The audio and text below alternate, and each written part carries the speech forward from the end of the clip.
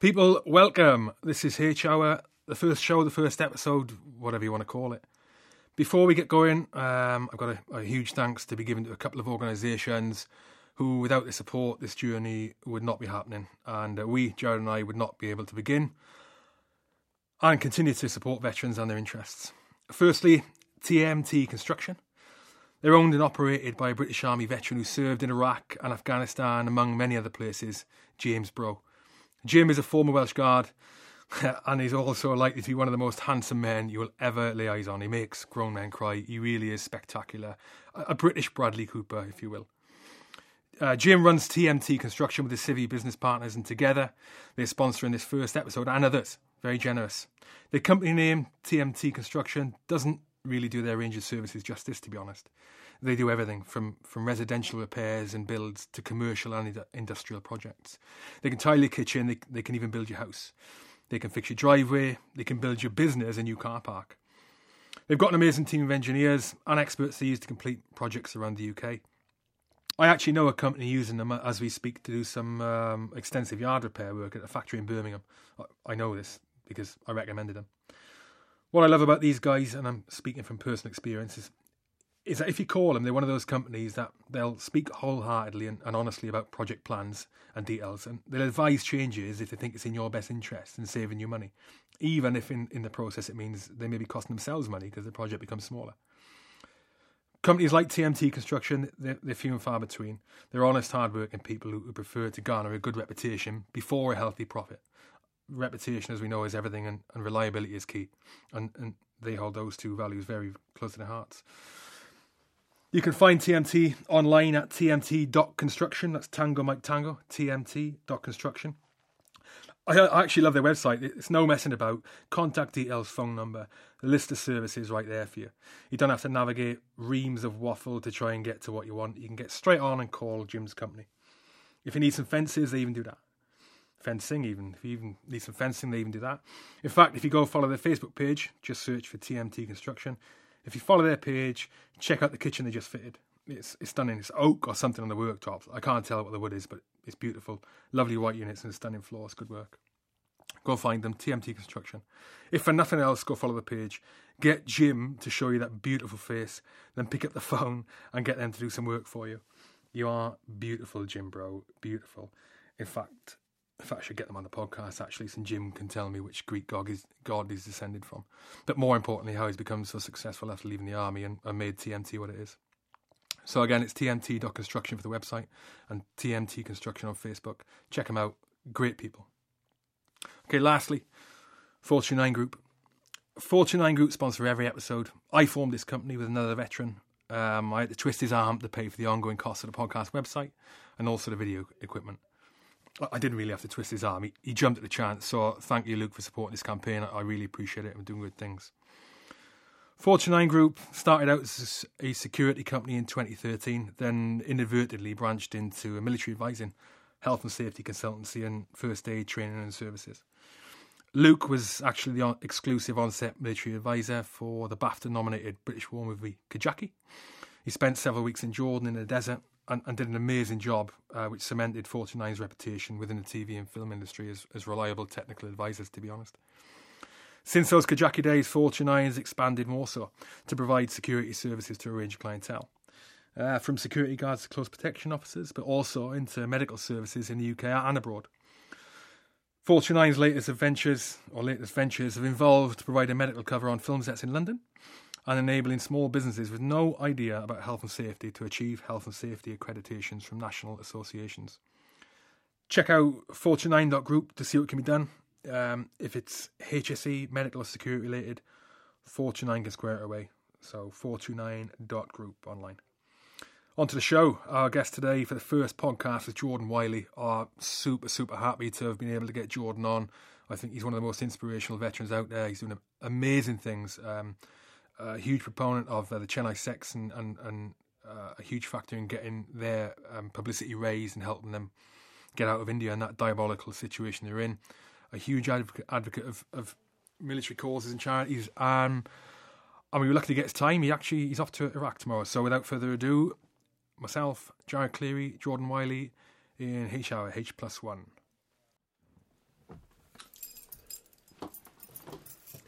Cheers anyway. Perfect. Cheers.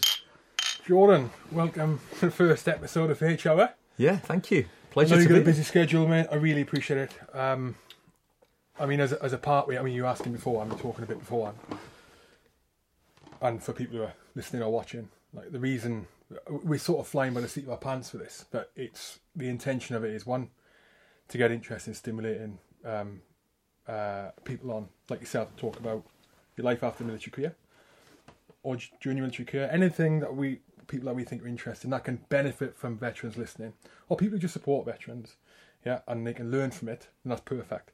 And in doing so, the more people we get watching, listening, the more sponsors we get for it, then the more money we can generate to be able to put towards good causes, charitable causes, military orientated, be that charities or be that other organisations in some way, shape or form. So that's it really. I mean, I know you from old. I say I know you from old. I don't know you from old. 6 years ago is old. When I got out, you guys haven't met until just before, have you? No. When I got out, I think you got out before me. So I got out in 2011, and Jordan was involved with a training company, security training company, and I became involved with you guys' sort of business. Yeah. Business thing, wasn't it? And then I sort of monitor you since then on and off. It's hard not to monitor you everywhere. There's a compliment in there somewhere. Yeah, there is a compliment. But between then and now, it seems, I know you're like an entrepreneur, you're obviously a very successful businessman, a very successful individual, and you're very inspiring with the stuff you post on social media. Oh, thank you. And your Thank you, intentions. kind words. I do sometimes get sick of all the motivational memes and that. Not from you, not from you in general, but with you and with everything you've done, you know it's meaningful and you're doing it for intent. You want to help people. But how? King's Royal Hussar, correct? Yes, yeah. Right. You left when? I left in 2009, at the end of 2009. You went to Iraq doing operational tours? Two tours of Iraq, one tour of Northern Ireland. So my question for you is, you left in 2009, often done operational tours in Iraq, and I assume, yeah, are you enjoying it to some extent and not in others? But now, tomorrow, you're flying out to Iraq tomorrow. To do the marathon. To do a marathon. Yeah, half marathon, yeah. Marathon. Oh, For running dangerously. Book she then really half a man and It's for a para, for a cavalryman, it's pretty serious business. I've seen a hashtag running dangerously everywhere. I'll be honest with you, I don't have time to keep up with everything you're doing. What is running dangerously? What's it for? No, well, firstly, it's a real pleasure and an honour to be the first guest on the show. I think it's great work what you're doing, and I'm sure it'll be a huge success. So thanks for inviting me. Cheers, buddy. But yeah, running dangerously, it's essentially, you guys, know better than me, than anyone else, that, you serve in sort of these hostile, complex environments around the world, and you meet lots of people, which is one of the great things, but also one of the downsides, because you see how other people's lives are affected by war, by conflict.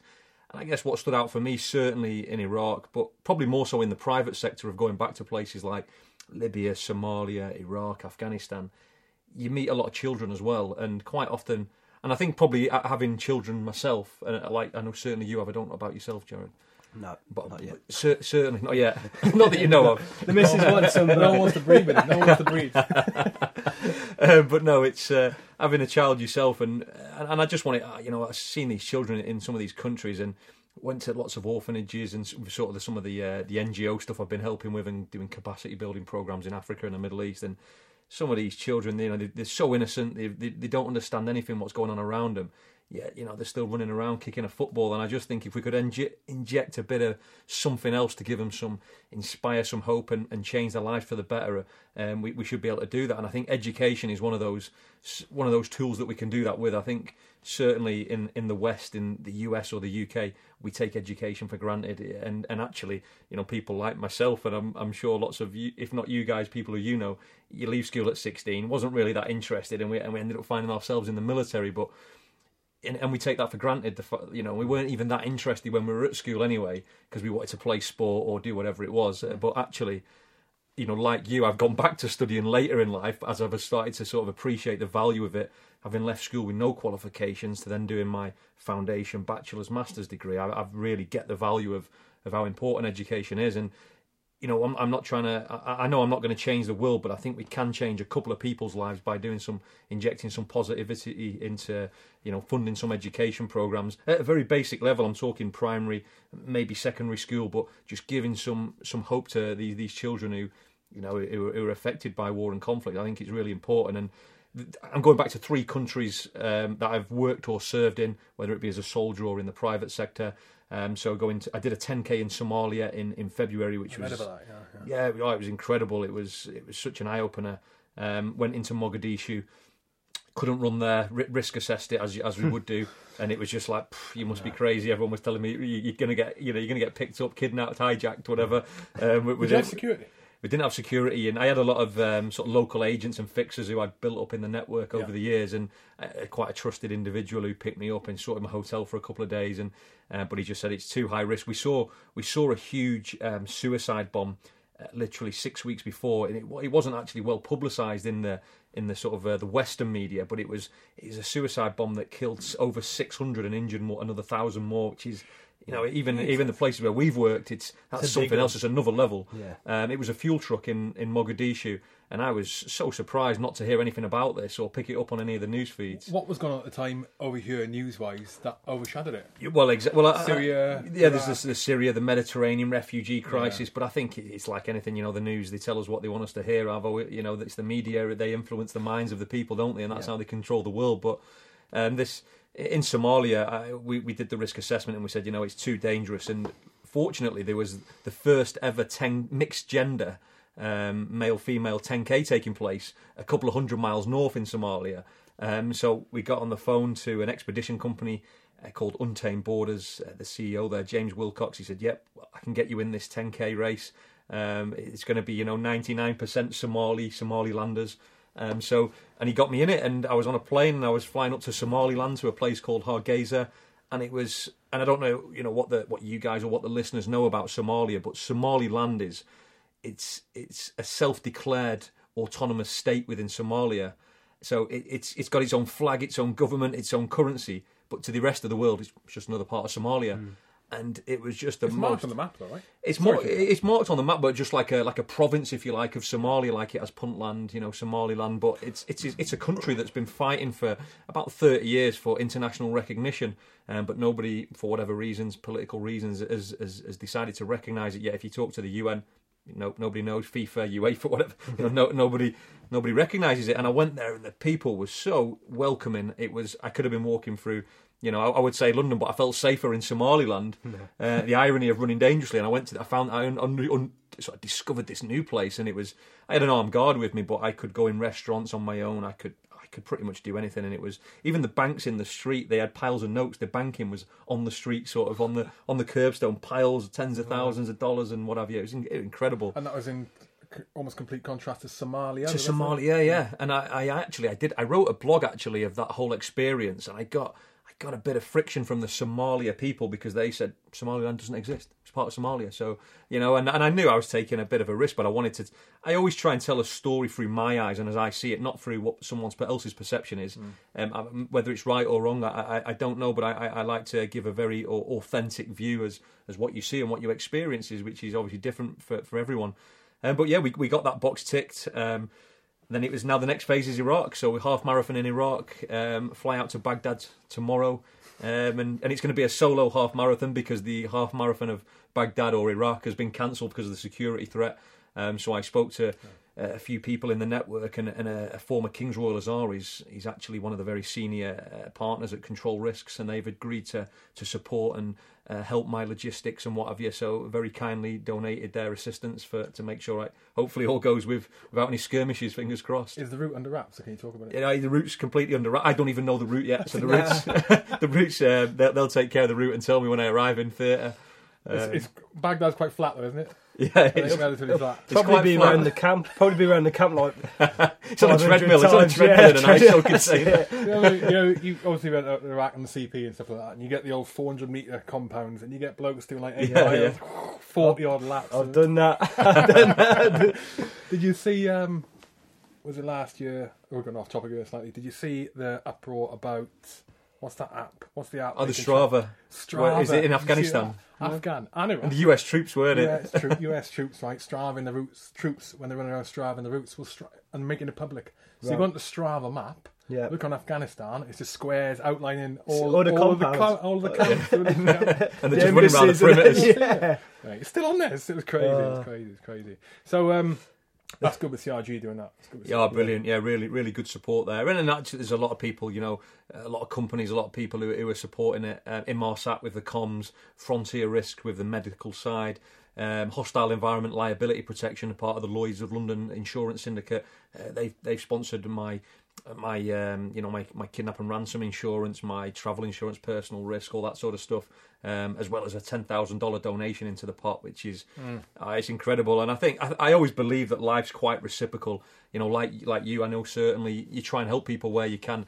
And a lot of those good things are coming back to me where I've tried to help now.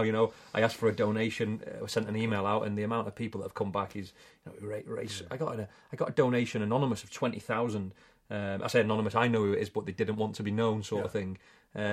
Just saying good luck. I think it's a good thing what you're doing. It's incredible. This is the thing. I think as soon as, because like your CKRH with Power Edge, and when you're serving or when you're out, there's always a banter and animosity to some extent. But when you end up doing things like you're doing things like Nick Goldsmith, Hidden Valley Bushcraft's doing, and things that hopefully we can do with this podcast. As soon as that happens, it doesn't matter what unit or service you're from, because in the back of your mind, that's what I think anyway. Unless you're completely ignorant, getting out and you're still in that. Yeah, absolutely. that mindset, well, I think they're the people who struggle, to be honest. When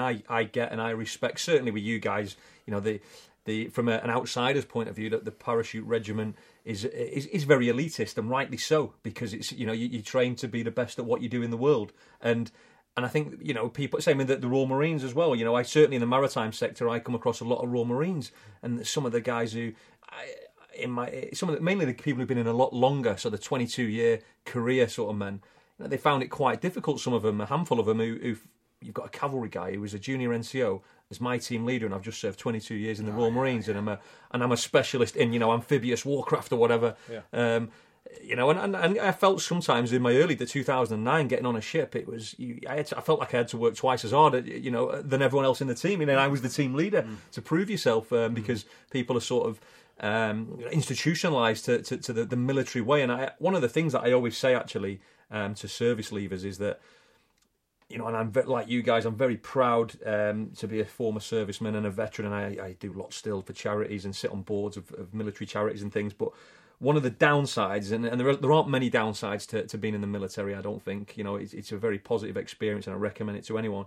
But for me, what I found the big difference between the military and the private sector is that the military is not necessarily a true reflection of your career, you as a person, and where you can go in life. Because I think things like cap badge, squadron, battalion, whatever, courses you've completed, operational experience, your age, being in the right squadron at the right time, or the right troop, or whatever it might be, they're all factors that will influence your path and your career. You have no control, or you have limited control over those things if you don't get on the right course at the right time, because somebody else has got there. You can't control that. Whereas in the private sector, you can pretty much control everything you do. You have a choice at all times, and as you guys know, everything is commercially driven. Everything is results orientated. In the military, if you don't do your job properly, I was in a tank regiment. If I didn't maintain X amount of tanks by the end of the month, I'm still going to get paid. No one's going to. It's not going to be the end of the world. In the private sector, that's a contract not being delivered on time. That's the client not getting what they've paid for. So I think that there's a very different set of skills required, although lots of transferable skills. But I think it's a very different journey, and we both have done lots of things to try and help in terms of educating service leavers. And I think, I think the academic side as well, getting a better understanding of the wider world. Not just, there's a lot of people who leave the military and we digress slightly, but who've done all the tours. But doing the tours in this day and age isn't good enough anymore. You need to have something else that makes you stand out from the crowd, don't you? Whether it's specialist skills, whether that's a medic, a linguist, intelligence, mechanics, or having the academic piece to go with it, a degree or whatever it is, and they do matter. I think I think that people say, "Oh, a degree, what does it matter?" But if you got two people and one's got the operational experience and he's got that, you know, he's 1-0 up on you already, isn't he? Yeah, definitely. I think with the like the succeeding in the private sector, we've had slightly different experiences. I know you have, but I think I'm talking now private security, Middle East specifically, which is obviously a huge part that blokes and women still going to know ex-military. Right? But my experience from it, and this is on again, your experience and how you do in the contract and the kind of, you know, jobs you're on and your connections you make and your networking and the experience you get all varies in my experience from project to project. And the majority of the projects I was on, it was all very much instead of the right person getting the job, and this is not me saying I was the right person to get the job, I'm just, you know, it's like 150, you know, instead of the right person getting the job the majority of the time it seemed to be the mates of the influencers. And that's not just, you know, that's common across many industries, and something they're trying to change. But in line with a lot of what you said, when guys get out, when especially when to security or anything, the two things I say is reliability is key.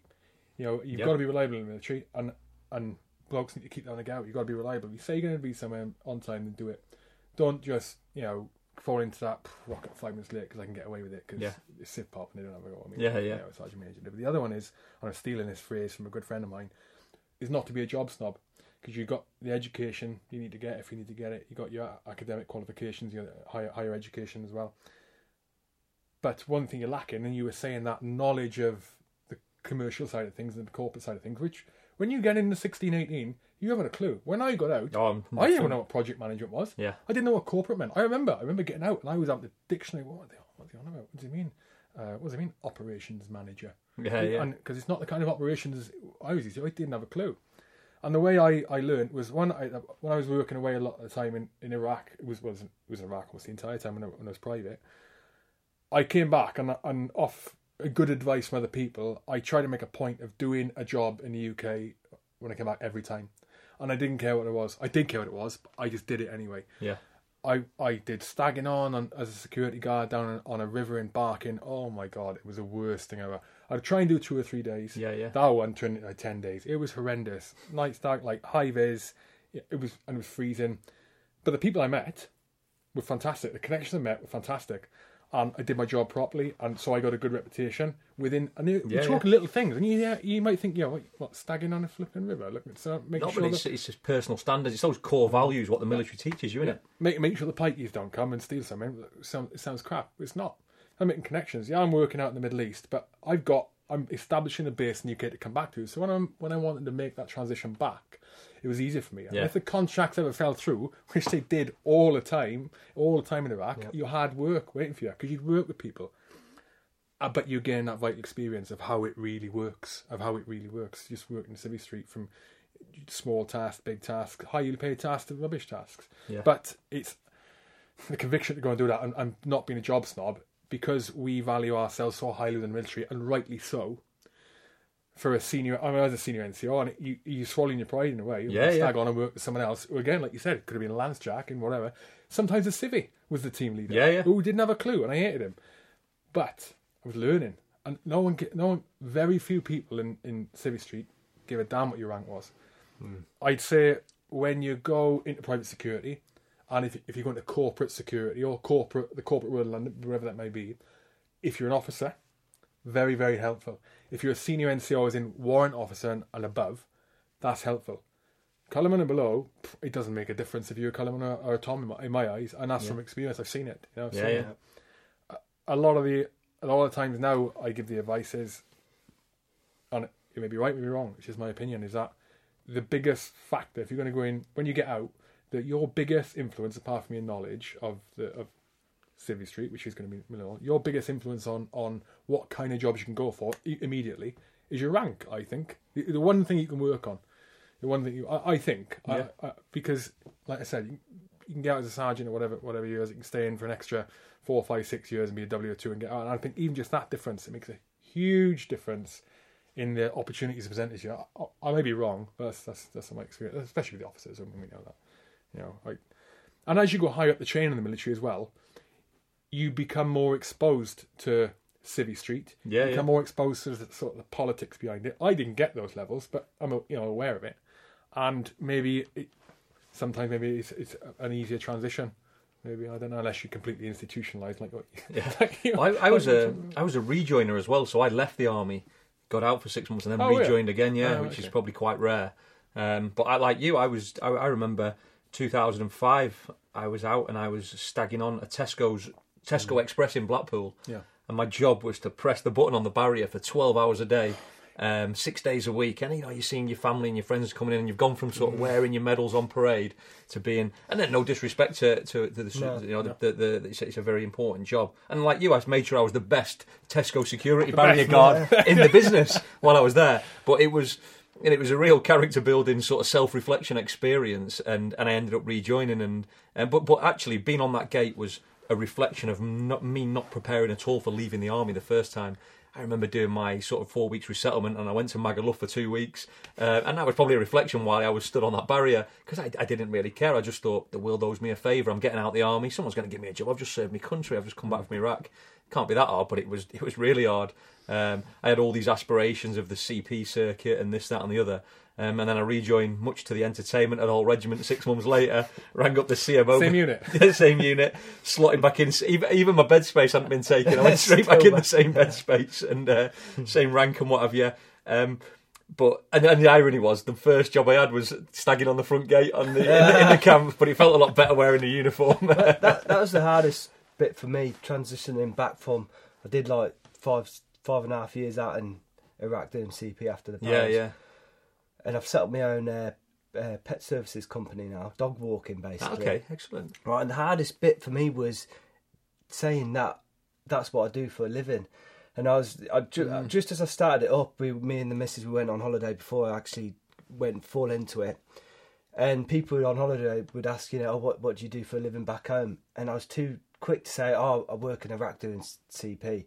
And my missus was there, and she'd nudge me or give me the evil eye and say, no, tell them what you really do now. Yeah, and I'd be like, I've set my own pet company services. But it's not a manly job, after being in the paras and war and then CP, bodyguarding. I was so I was so ashamed, and I had to swallow my pride. But then when I did eventually tell people, I've set my own, dog walking company up, everyone's like, wow, they're more impressed about that than what I did, doing CP. And they're like, we need a dog walk, or such and such. So I was thinking, I need a dog walk. Struggling to get them. I was like, it didn't feel so bad at all. But, the first few times of actually admitting that's what I did for a living was hard. I had to swallow, because like you say, you're very proud, aren't you? Yeah, as a proud, sniper in the parachute regiment, and then a bodyguard kind of thing, Yeah.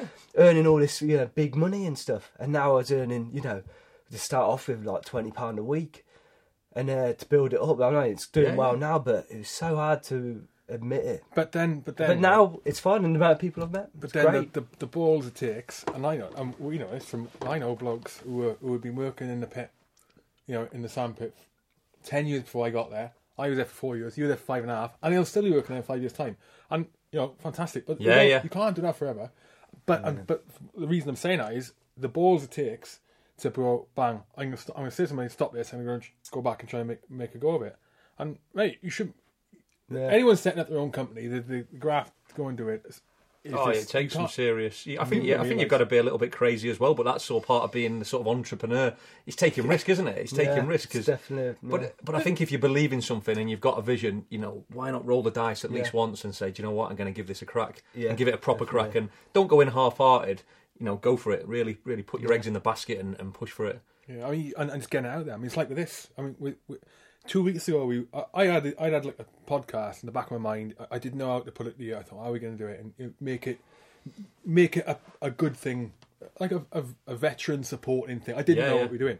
And you came down, and we had a beer, and we sat down, and I said, right, and we could do this. We did that. I still didn't know what we were doing. So I just turned up today, basically. Yeah. This is probably the first time I'll ever do it. I might be invited back again, will I? Yeah, sounds good. Yeah, sounds good. I had visions I was thought we were coming for a beer, didn't you? I had visions I was going to be the new Carl Pilkington, idiot abroad. He was setting me up here for something. He said it. Right? So I was sitting there, and I was thinking, you went, and we were all fired. Well, I was all fired up. He goes, he's going, what's he on about? He's got another mad plan. And I was sitting there at home thinking, I was with the missus thinking, and it is that entrepreneurialism, and whether you realise it or not, you're the same, mate. You come up with ideas and you think, that's awesome. And you get to the stage of develop it in your mind, that first step. You don't go any further. And the amount of times I've done that, like whether it's for my own personal benefit in some business or it's for something else like this kind of thing. Yeah.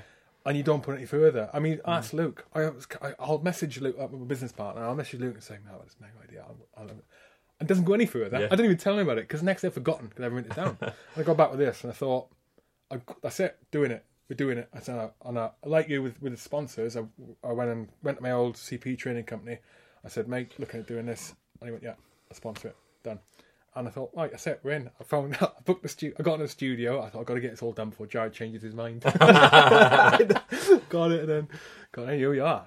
Brilliant. That's it. But that's the difference between 95% of the world sort of plods along, and then I sit the pioneers, the game changers, the innovators. The Steve Jobs, the Richard Bransons. They're the people who really do make a difference because they take those risks, and I do believe that with great risk often comes good rewards as well.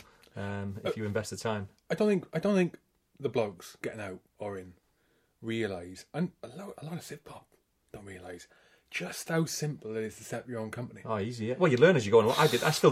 I still don't know half the things I'm doing now, but that's why I have accountants and whatever, all the different roles. If you look at how many, I wish you could measure it, the statistics, and how many like veterans go out and set their own company, and the percentage of those businesses are successful compared to the percentage of civvies that set up businesses. Yeah, I'm sure, yeah.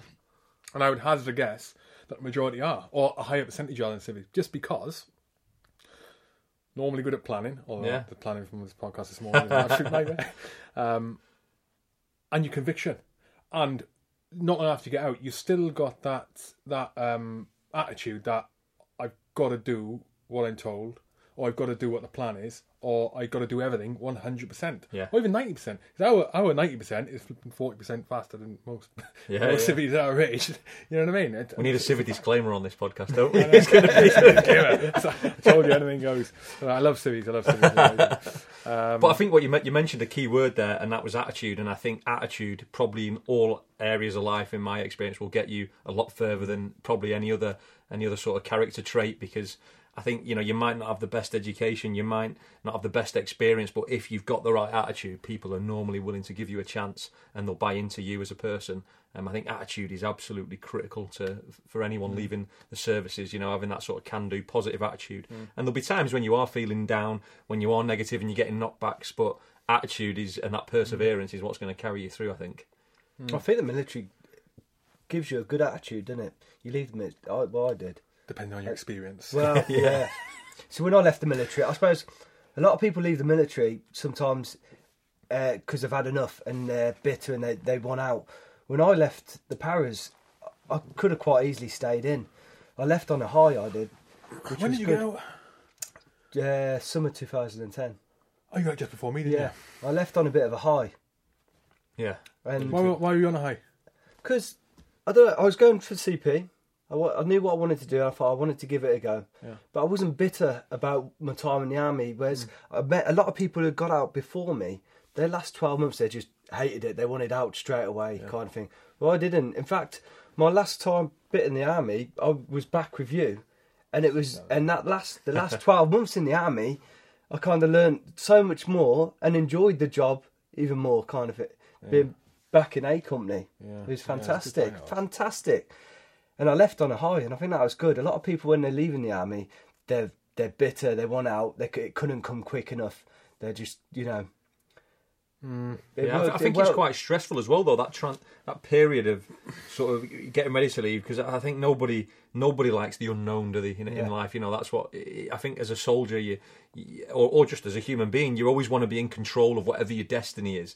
And there's that massive sort of black cloud of the unknown above you as you're leaving. Most people don't, they might have an idea, but quite often the people who go and do resettlement have nothing to do with that 6 months later, whether it's a gas fitters course or a plumbing course. Or What did you do for yours? Resettlement? What did I do gas for mine? Dog walking now. No. I used all my LCAS for the degree studies and things. So all mine was yeah. sort of focused around that. Maritime security was, Yeah. the flavour of the month when I was leaving. So when you did your 2009, so was it you had?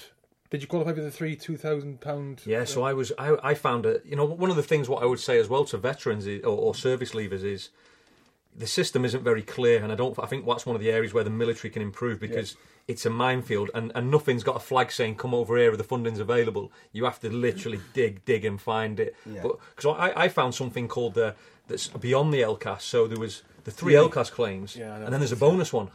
Is it for uni? Yeah, for No uni. one knows about this. Yeah. Nobody knows. I think Nobody knows when I about told people, they were like, "No, I've done it. They paid the money. They got the check." Yeah. So I did because I had no qualifications when I was in the army. Academic, I'd left school with nothing. I had to get onto a bachelor's degree. I had to go and do a foundation degree first. It was 18 months at Leicester University. Then got onto the bachelor's. So by the time I'd done the foundation and the bachelor's, that was my 3 £2,000 claims to cover. And I wanted to go on to the masters.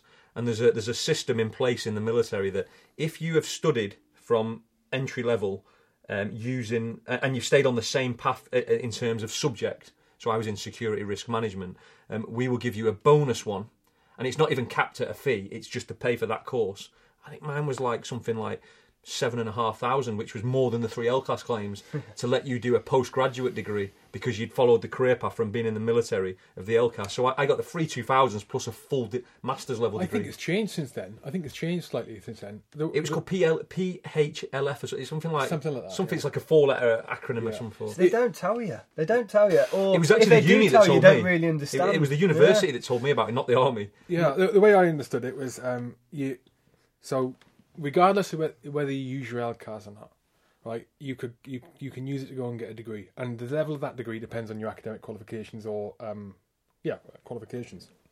But let's say, for example, like you've used your first LCAS to do your CP course, yeah. You've got 2 other LCASs left. You want to do your PHLF. If you want to do you've got that extra grant. If you haven't used those other 2 LCAS, they take those and put it towards that. So because I'm going to be all over that. The plan, like I'm on my 3rd. I've only just used my 3rd LCAS now. And then I'm hoping to do a master's in security and risk. I haven't got a foundation degree because off the back of the book, the manual. Yeah. You get credits and things. Yeah, basically I think you're going to be eligible. I think I'll probably jinx myself. Probably the senior NCO thing will get you through as well. That was one of the things for me. If I'd have been a senior NCO, the CLM and all that sort of stuff. Because I found out about with a senior NCO or with any rank, right? That is you can directly translate that into CLM, Civi Quals. Sort of leadership and management, isn't it? Yeah, leadership and management. It's an MVQ, but you have to do it within 2 years. Okay. And I found mine could have been like a level 6 or level 5, I think it was, and because I found out after 2 years I couldn't have it. It's another one they don't flip and tell you. But 5/6s like bachelor's degree, 7's masters. Yeah, 5/6s. I mean, that's the thing with the career transition partnership and the career transition workshops. Like I found it good. There's a lady called Heather Wheeler, Heather Desberry, sorry, there, and she was fantastic. But it's so short a time. So short a time. They're trying to teach you what options you can go on to. This is when you're still in, when you haven't got a clue what you're doing. You've got a clue, mate. Yeah. And they go, right, they teach you 10 minutes about a CV. Right, you need to write your CV, and you're going, team medic. Good at leading section battle. It's section attacks and that. But going back, one of the biggest things we've got when you're in is that network. We become so when you're in, and when you're in, when people leave, you don't stay connected with them. No. You don't. People, and I hated myself for that. I knew there was guys struggling with PTSD, suspected PTSD and different things.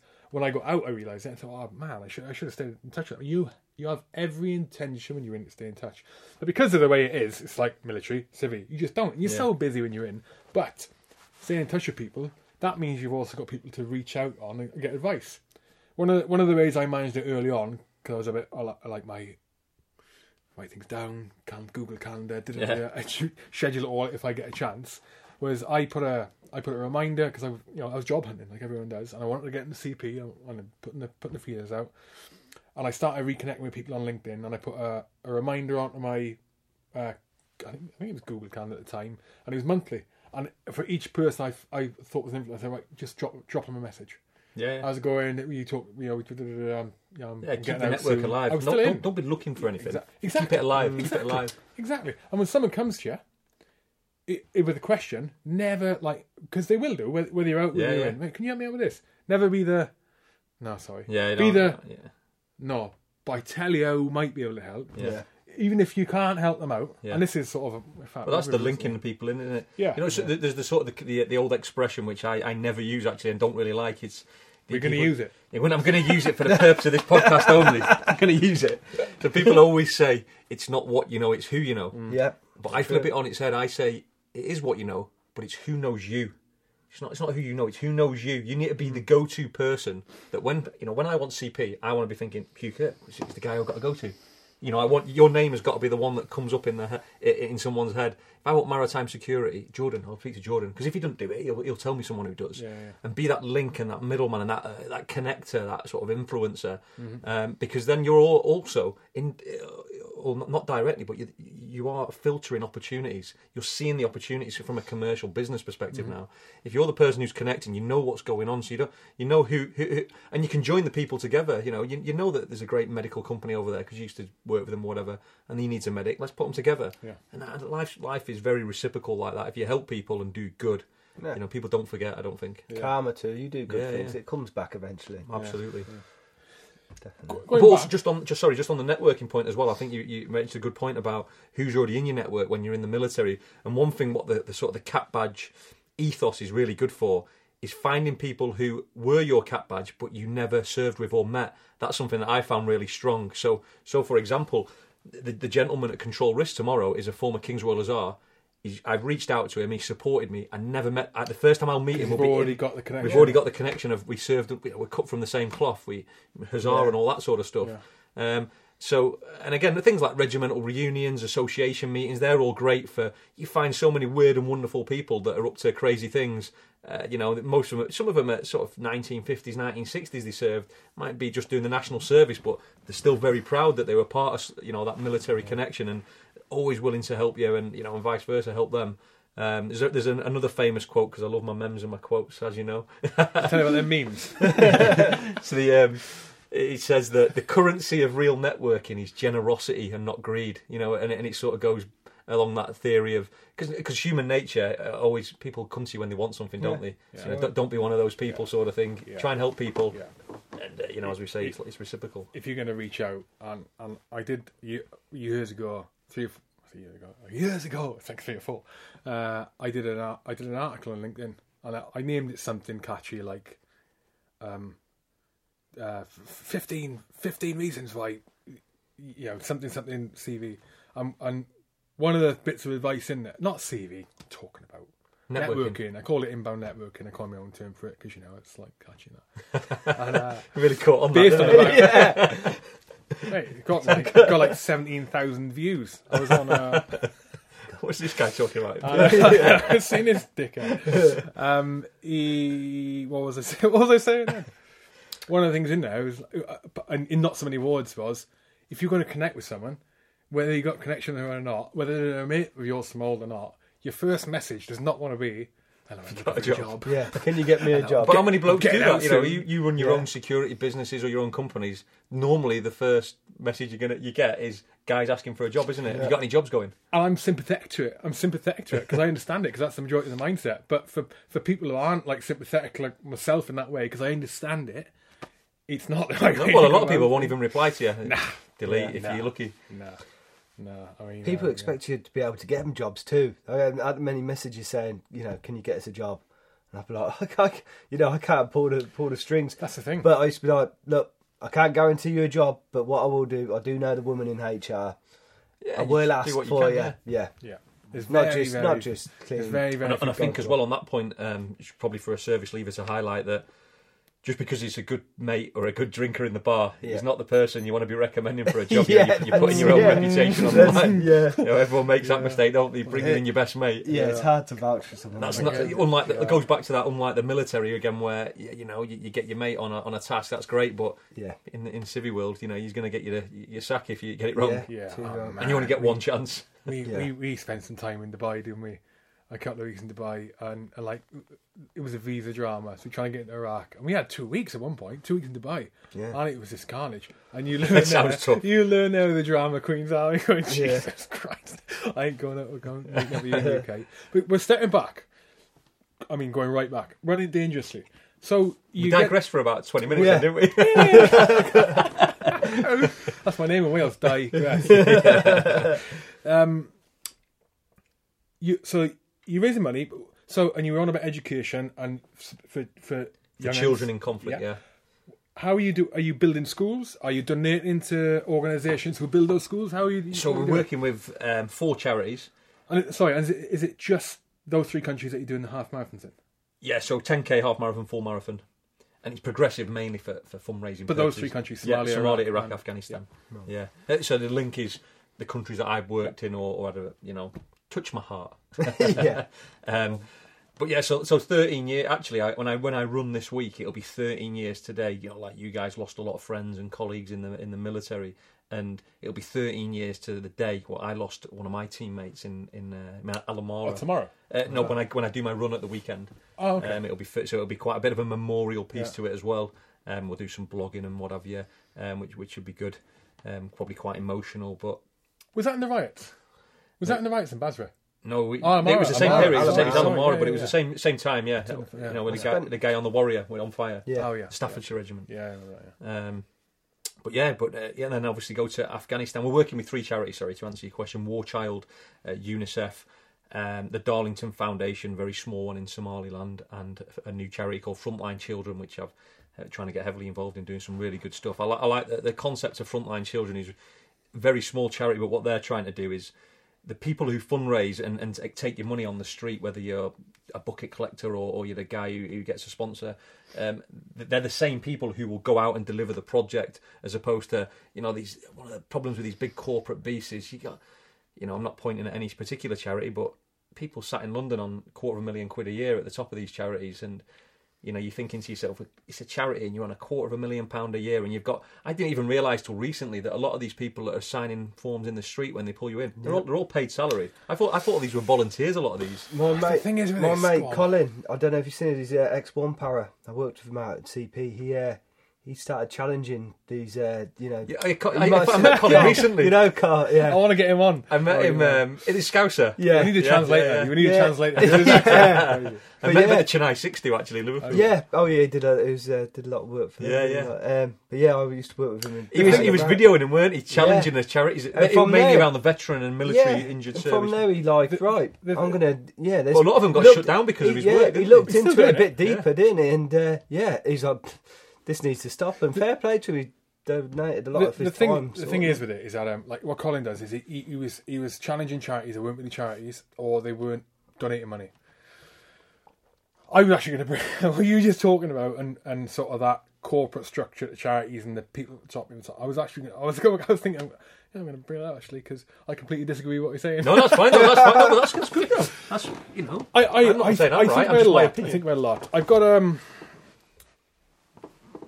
I've got like connections. Let's put it this way. I met Sophie Parry. Bryn Daughter Parry's- of Help, the founders of Help the Hero, their daughters. A friend of mine is a very good friend of hers, and I've met them, I think. And at times I've been under the wing of Help the Heroes and various other charities. And one thing to understand from my perspective is that if you have to in order to raise the sums of these charities start off small. They start off small, absolutely. and they grow and they grow and they grow. And if you get the wrong people in position in the wrong places, then they either stop becoming as focused as they are and not as efficient as they are, and therefore wasting money, or they don't go in the right direction. you could argue that I don't know, Help the Heroes, for example, spend, I don't know, £10 million a year on advertising. Yeah, well, why spend that? 10 million could be going to such and such. They spend, I don't know how much the boss gets paid. You know, let's say that's 10 million. Let's say they're raising 50 million over the, you know, in a year. And obviously, I'm just using plain figures. That money that's raised and goes towards whatever it may be. I mean, it didn't, not just talking about military charities, any charity in general. That money that gets raised, that vast amount of money that gets raised, that vast amount of money wouldn't have got to that point they can donate all that if you didn't have the background infrastructure there and the money going towards the advertising. And I did some work for the RSPCA, and it was paid, and it was raising money for the RSPCA. I did, and I did it for a while, and we were paid, and we met the RSPCA, and they could not be thankful of us enough, and they paid us to do it because of the way that we raised money, and we talked about people in the streets, and we were going to business. It was business to business, and their return, so the RSPCA's return on paying us money to then go out and raise money, because we are targeting certain people. When we were targeting certain people, we wouldn't take any old donation, and we were talking about monthly now. We pay £2 a month, or we wouldn't take anyone's. It's properly regulated, okay, within the businesses. We won't go and say, you pay us £250 a week. We were doing like an analysis. If we felt they wouldn't continue those payments for at least 3, 4, 5, 6 months, or there was a certain thing, we didn't take it. We didn't even approach them. Like, we weren't allowed to approach anyone under the age of 25. And it was a certain other criteria, because one, it's the wrong kind of person. They don't care. They don't. Man, the human brain hasn't stopped forming until you're 23. It hasn't stopped forming until you're 20, like fully forming until you're 23. You can't go and ask an 18-year-old for donations. But the point I'm making is, by spending money on advertising, for example, and paying marketing companies to go and do your to go and find the people who are going to donate. No, I understand. Yeah, you actually end up with a greater revenue and a much more valuable and honest customer base, and you're not ripping off every man jack who wants to pay money. And I'm talking salaries. Okay, let's say salaries. Yeah. So the kind of people with the expertise and the knowledge and the know-how to run a corporate entity, which is what it is, and a profitable, which, when I say profitable, I mean, no, that's the wrong word. Economically efficient, so it profits on money that it can then do what it will, make more money. You're not going to get that paying tuppence. You're not. You need people who have a lot of experience in doing it. You're not. I get it. Yeah. I think in paying that money, you get the people who need to benefit from the charities get a lot more benefit. I mean, can you imagine if like the Oxfam do it, Help the Heroes do it? They pay a lot of money in the background, a lot of money, but they make so much more in paying that money. It's so much more beneficial. Yeah, it's crap. It's an interesting debate. It is. It is. I thought about a lot of it over the years. And I'll give you a real example of. I'm not having a pop at any charity specifically. Well, I am actually going to mention a charity. we tell it how it is on this show. I don't use this phrase. We're going to use it anyway. Don't tell anyone. But so, UNICEF, big, and done some incredible work. And I'm only talking from my very, very small experience with them. So UNICEF, I contacted them last week. This is one of the project. They're one of the charities I'm supporting. I'm going to support anyway. I'm not going to let some child be disrupted by my interaction with an individual there. Yeah.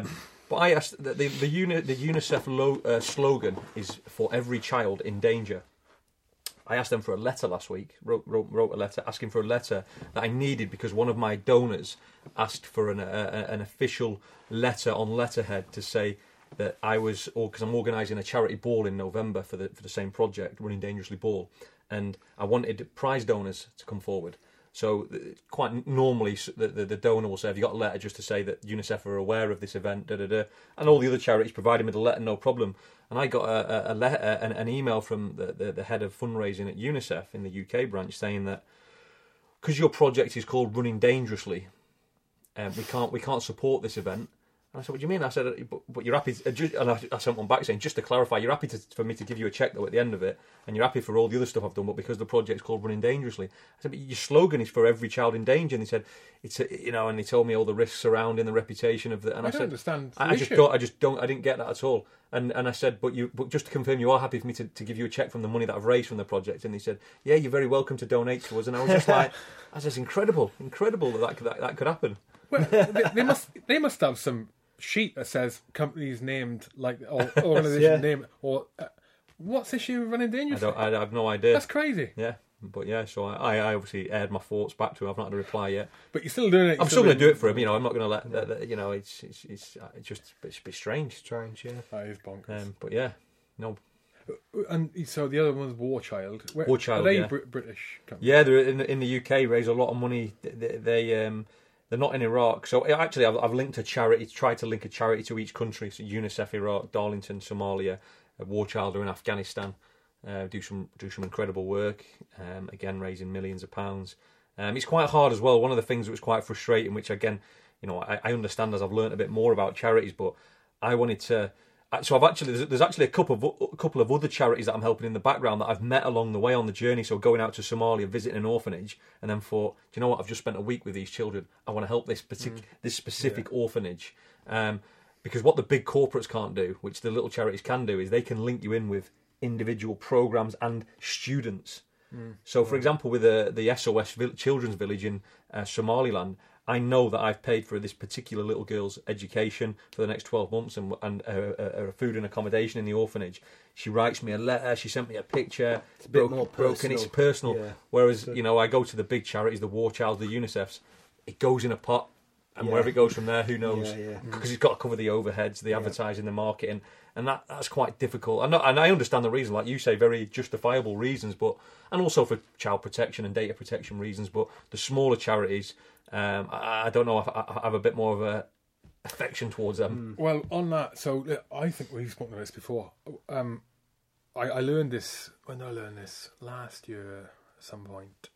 And I was talking with the Parachute Regimental Association, which is a registered charity. It's part of this there's three of them all affiliated under the same branch. You've got I think the Airborne Security Fund is another one, or Airborne something. A couple of years back, a mate of mine killed himself, ex-military, and he needed to be repatriated. So SAFA stepped in. Again, SAFA, amazing, but we're talking big charity, right? So 6 months or a year later, X amount of months later, me and Ronnie's close mates, we went and did a charity walk, like 20 miles, over the Malvern Hills to raise money for SAFA, because obviously repatriation isn't cheap. But a year later, I found out that the way the big organisations work, and this is also the same for the Royal British Legion, by the way, is that with veterans, is that, so let's say I go to the Para-Reg Association and go, I need some help, or someone needs help, whatever. Or in the case of that guy needing to get repatriated, the family can go, we need some help, So if they go to SAFA go, we'll sort it out. They go straight, one of the places they go straight to is the Regimental Association, or the Regimental Charity. Yeah. Right? Almost all the money, or a very, very significant amount of the money that was used to repatriate Pete, came from the Para-Reg Association, that charity. But it's SAFA's name on the thing. So, and we didn't know this. And I only knew this from speaking to one of the ladies she does amazing work. I just forgot her name. Oh my god! Oh, it'll come to me. Sorry, nameless.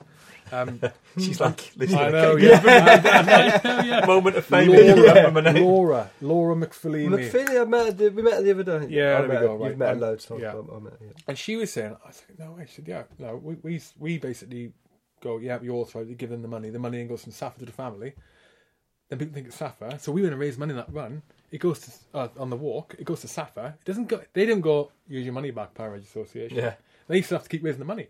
As I understand it, from what Laura was saying, that's the same for all of them. So with KRH, SAFA will go to KRH for the money, but the money goes from KRH Association to SAFA. SAFA get the family. The family goes, SAFA, amazing. and SAFA are amazing. I mean, Yeah. they are amazing. I guess What they do. what ultimately matters is the person gets the treatment, doesn't it? Absolutely. But then on the back of it, the small charities that you're saying, and these are small charities, although they're long established, like the regimental charities Yeah. and that, they're still small. Yeah. They still need the donations, and they struggle to get it these days. Again, because they haven't got the marketing budget and stuff. But it's an interesting one. I was really surprised. I was really surprised. But I saw as well, one of the other things is the amount of charities now, and we're almost, I think, diluting some of the good work of other charities. I saw Johnny Mercer and Trev Colt the other day on Good Morning Britain with Piers Morgan. Who were So you got Johnny Mercer is the ex-army officer who's an MP, a Conservative MP. It's quite a lot. Yeah. And Trev Colt is running this the Democrats and Veterans Party, this new party, and they and they were basically they were debating about PTSD and the charities and where the money's going. But one of the stats that they used was that there's 4,000 injured serviceman-related charities out there. Some of them we'll never heard of. They're that small, but 4,000 of these things doing the same thing. And this is where the scammers, people are taking money from there and everywhere. Colin, Scouser Colin Easterday. He's all over it. Colin's took about 10% of them out this month, I think. Colin won't take no shit either. Well, it's a bandwagon, isn't it? Yeah, It's a bandwagon. Yeah. It's like, license to print money. Yeah. It's like, I reckon when like back in 84 and AIDS got discovered, or 82 when AIDS got discovered and all that, I bet the same thing happened then. I'm not saying like PTSD is AIDS. It's controversial. Jesus. But so I bet there's a flipping millions of charities kicked in, and anything big like that. Ebola, I bet the same thing happened with Ebola. All the bluffers jumping on the bandwagon, get so much money in, 5% on the charity of that, and then 95% on the pockets, and 90% on the boss's salary. Yeah. So how does this work? This podcast? How you said we're going to let the guest choose whatever money you would make from the not make with the charity money raised. Yeah. So if we let each guest choose. Yeah. So we're raising money in different ways. Obviously, we need money to continue the production, and then if there's any residual, that will go towards a charity or a charitable cause or Someone's salary. I am skint. You need a dog walker, mate. You need a dog walker. Jordan needs a dog walker. I think what will happen is I was thinking is I was going to say, because again, flying by the seat of my pants, they're going to say, well, what's raised from this podcast will go towards your charity, but it's going to be hard to quantify what's raised from this. I think if we over the course of a month, I'll know, because the Patreon page isn't set up yet. It's not been published. And because I want to get an episode down and go, look, this is what it's all about. Yeah. And because otherwise there's no validity to it. I can't believe TMT have given me money without even me filming the show. It could be in Barbados by now. Yeah. And no, also I think what I'll do is if we film, for example, if we do 8 shows over the course of a month, then every one of those guests are going, I want money to go towards this. Whatever we raised in that month that we can donate, will be divided by 8 and go, like, Jordan, you want it to go into, I don't know, UNICEF, for example. Yeah. You want it to go into Jordan's dog walker. You want to go into, whatever. I think I'll do it like that. Over the course I think that's the best way, yeah. Yeah. I think Anything that gets a bonus, it's anything, Yeah. One thing is the money side of it, amazing. But the second thing I do think is just this. I mean, I'm learning stuff here. You know what I mean? I'm learning off you guys, and I've been out for 6-7 years, still learning. When you got out, did you go straight into maritime? Yeah.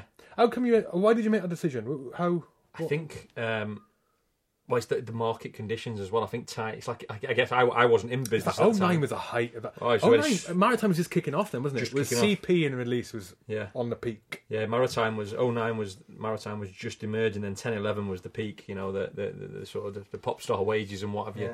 And I think quite lucky to get in early. When you at the start of maritime industry, very unregulated, very ungoverned. You literally was ex-military and you jumped on a ship. Come forward, 8-9 years now, you need every ticket under the sun. It costs you probably $3 or $4 and you're never going to earn that back for about another year now. In the current market, we were getting on ships at £500-600 a day. Now $60 a day is the rate. Crazy, incredible how but the market changes, and you don't. It's like any people. The threat doesn't. Yeah. No, the threat has changed. Oh, is it? Okay. Yeah, in the maritime, definitely. Yeah, we've a billion spent on naval operations in the region. There's lots. I think what I meant was the threat the threat doesn't change in direct relation to the price of money you're getting paid. No, I think so, because you look think at $60. well, maybe not 60. You're the expert, mate. I don't know. No, I think the threat is in line, or the pay is in line.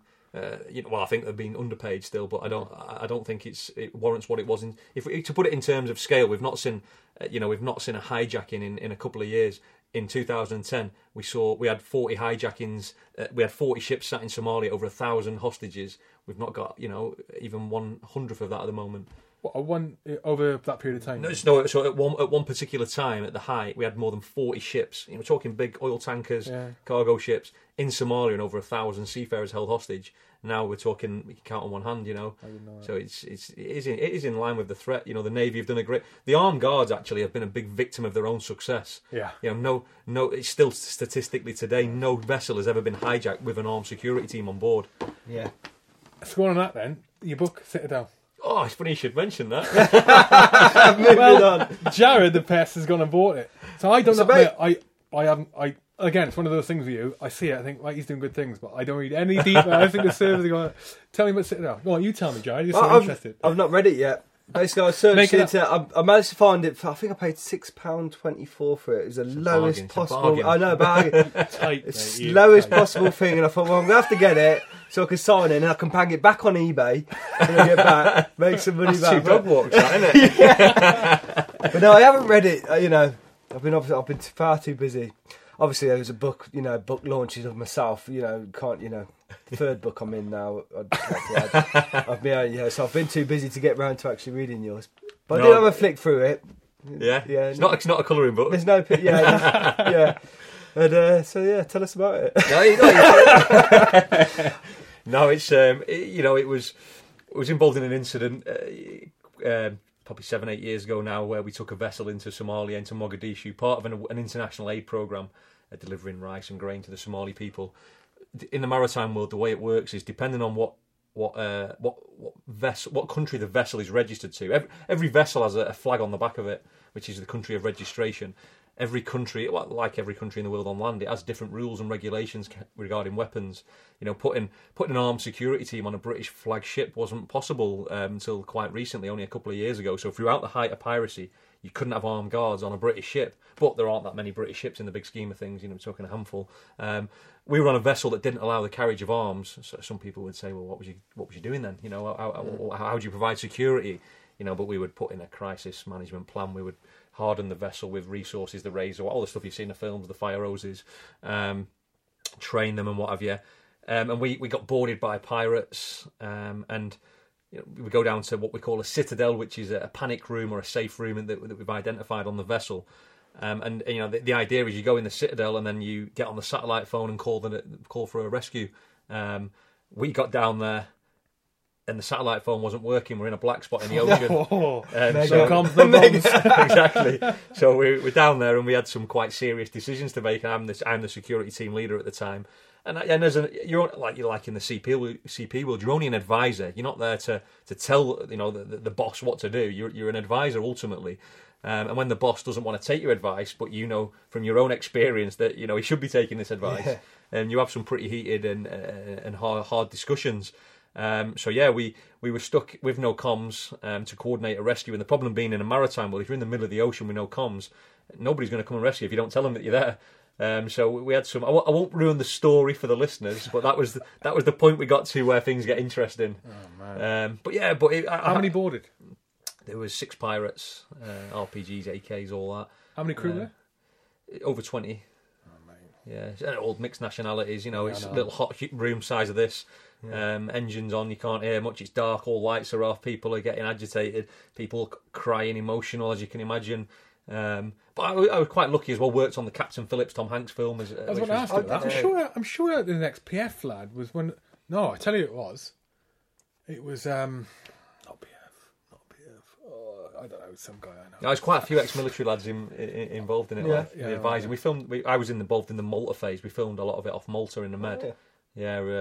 which wasn't I that haven't seen risky. it. Did you get to meet Tom Hanks? Yeah, lovely guy. Yeah, he sent me when I bought the book out. Actually, he sent me a signed good luck sort of message and whatever. Yeah, That's awesome. Which was What, good. on your book? Yeah, no. He sent me a pic. I sent him a book, and he sent me one back saying, because we worked together. We spent like 3 months with the guy. Awesome. Yeah. Awesome. Yeah, no, and he's one of them guys as well that when you meet like somebody famous or a real sort of A-lister, and you're thinking, I hope you're as good as what I think you're going to be. And he And was. normally you're disappointed, aren't you? But he was as good. He had time. Always had time for the lads having a beer. Didn't matter what your job was. He wanted to learn about you, get to know everyone around him.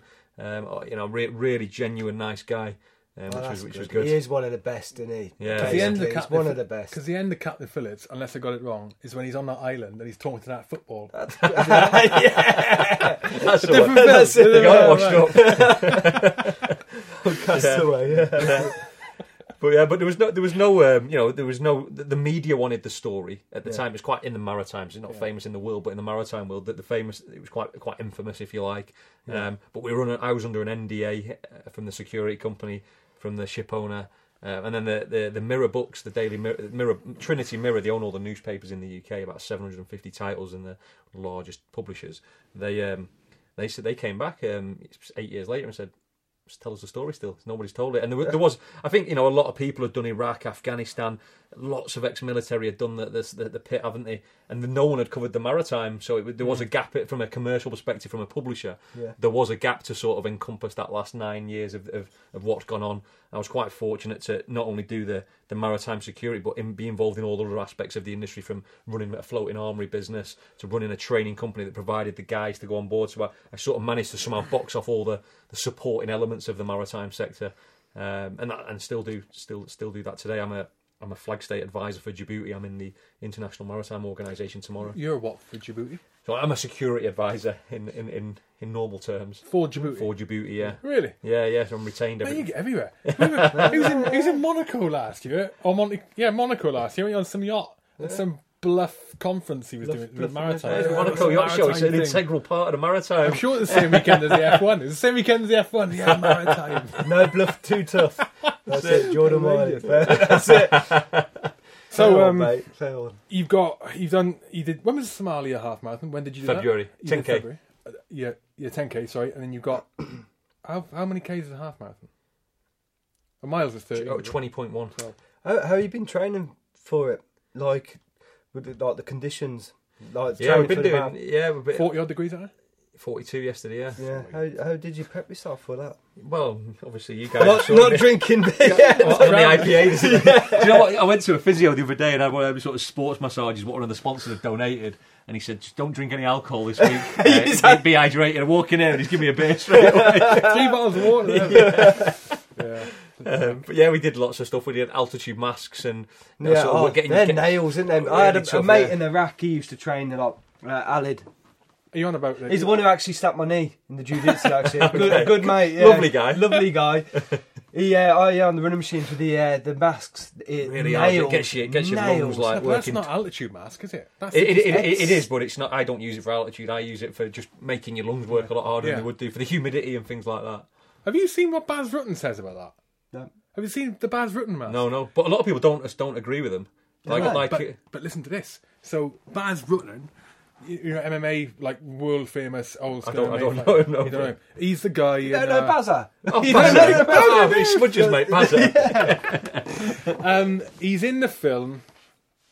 What's that MMA film where the school teacher becomes an MMA? He's the fighter? chef. He's the chef on the board of ship. Not a chef, mate. Oh, that's Steven Seagal. It's not an MMA film either. Go on, The took big the fat bait guy, then, the didn't I? teacher, he goes and does MMA. And anyway, right. So Baz Rutten, he has a, I can't remember what he calls this mask, but it is he just designed it on a child experience as an asthma sufferer with his lung closed up, and he was having, something with it, he was having trouble exhaling. Right, so but after it, he was saying after that experience as a kid and as a young adult, his 4 or 5 days after, his breathing, he would be an absolute machine. It's like VO2 max go through the roof. Oh, really? So he designed this mask, and it doesn't. It's It's a restrictor, isn't it? It makes your lungs have to work harder. on breathing exhale. out. That's I'm on weird, XL. isn't it? I might have that wrong when shorts on the XL.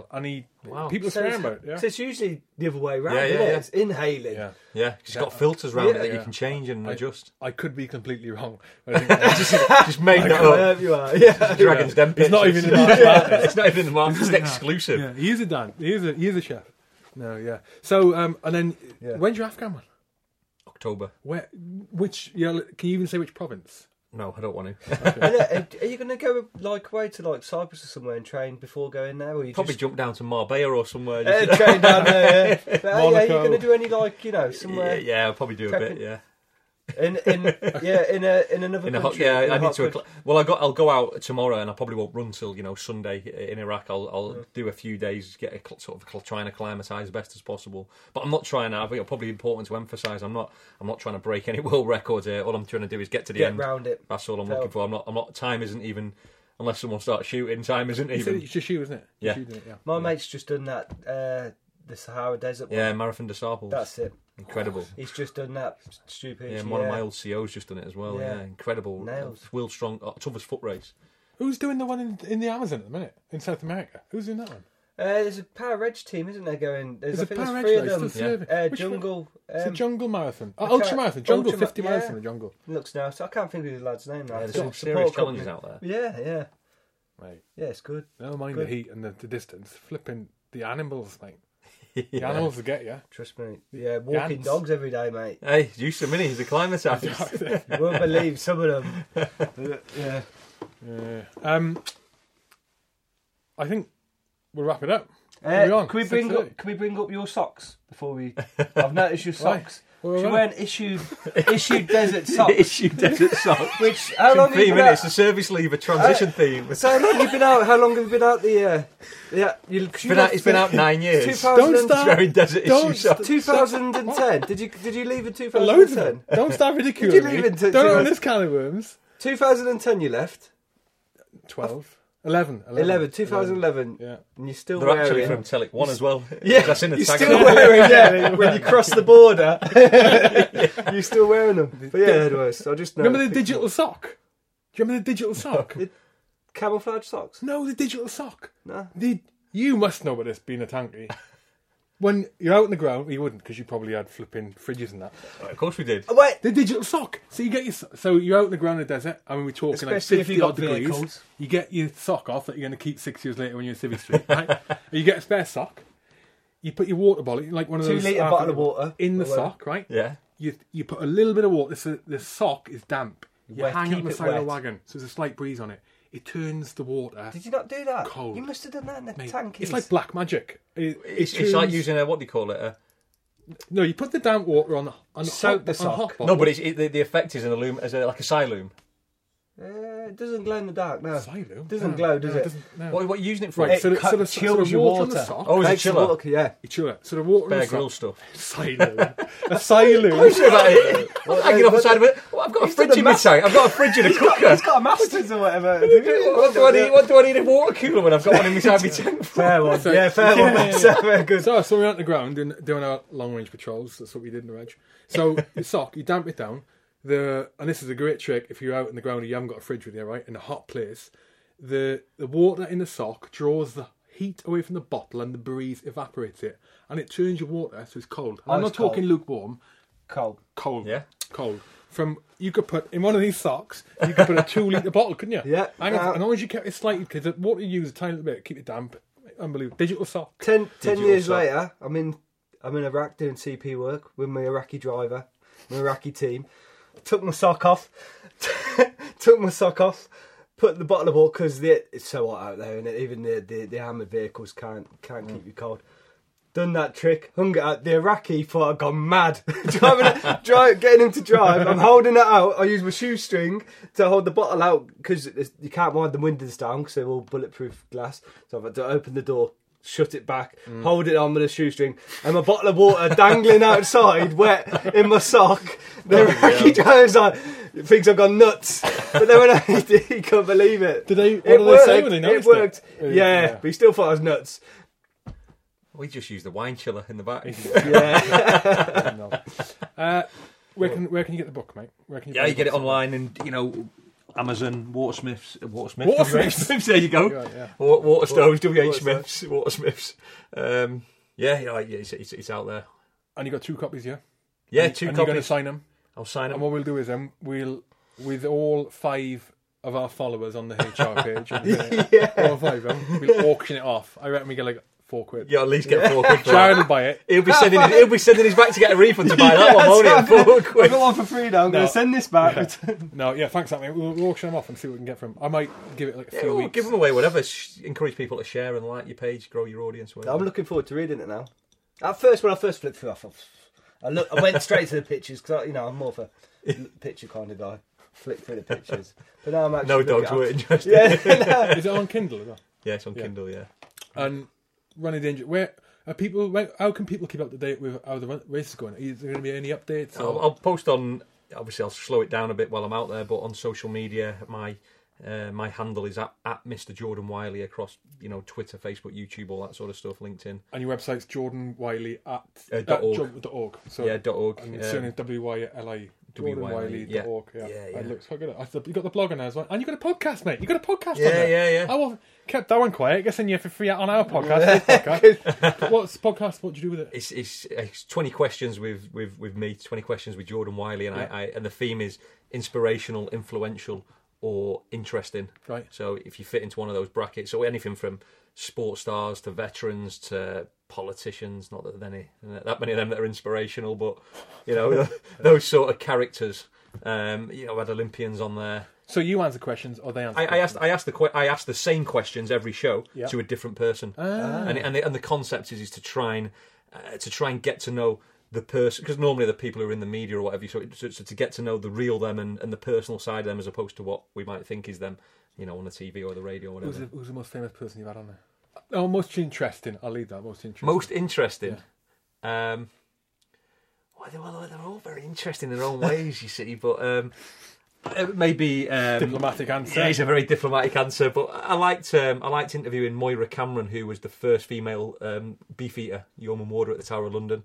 The first I didn't know there was a female one. Yeah. She was the first, which was she was a lovely lady, very interesting, and but there's been loads of adventurers and bits and pieces.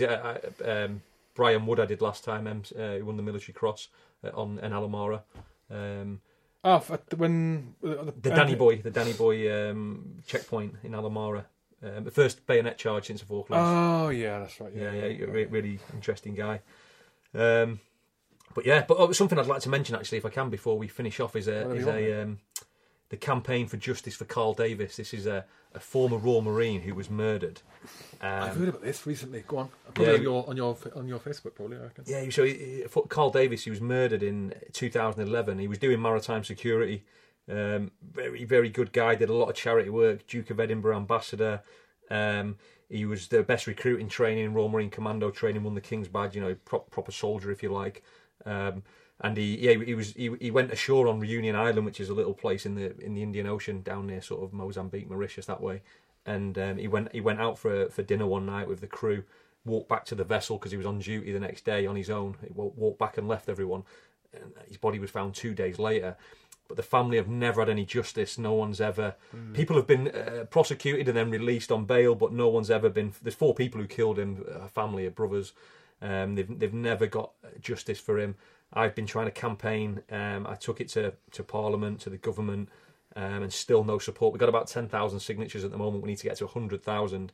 And what we're trying to do is basically get the British government to put some pressure on the French government to make sure someone's brought to justice. It's a French island. And they basically, they haven't. I've emailed, sent letters, tweeted Boris Johnson, Theresa May. The family have wrote letters, never got a response. Which is, again, it's just another example of veterans being let down by, the very people who sent them to these weird and wonderful places around the world. So what I'd like to do is encourage people to sign the petition and like and share and tweet. There is a Facebook page, Justice for Carl. If you send us a link, we'll attach this podcast. No, that'd be brilliant. In line with that, and I read about it recently. It's terrible, and we never spoke to Chennai 6 either. And you're right, that stuff needs to be addressed. It's not right. It's not right at all. No. Well, you like the Chennai 6. In fact, we got the same response back. I got an email from the government about 3 days ago, which said, it's French territory. We can't intervene in another country's judicial system, which was pretty much the same answer that they give for the Chennai Six when they were in India. You know, and then, but what we learnt with the Chennai Six, there's, you know, I guess that if you get the campaign right, you get the message right, and you get enough people behind it, the power of the people is much stronger than any government. And in the end, they got over 500,000 signatures, you know, for the Chennai Six. So it's incredible people that were on that campaign.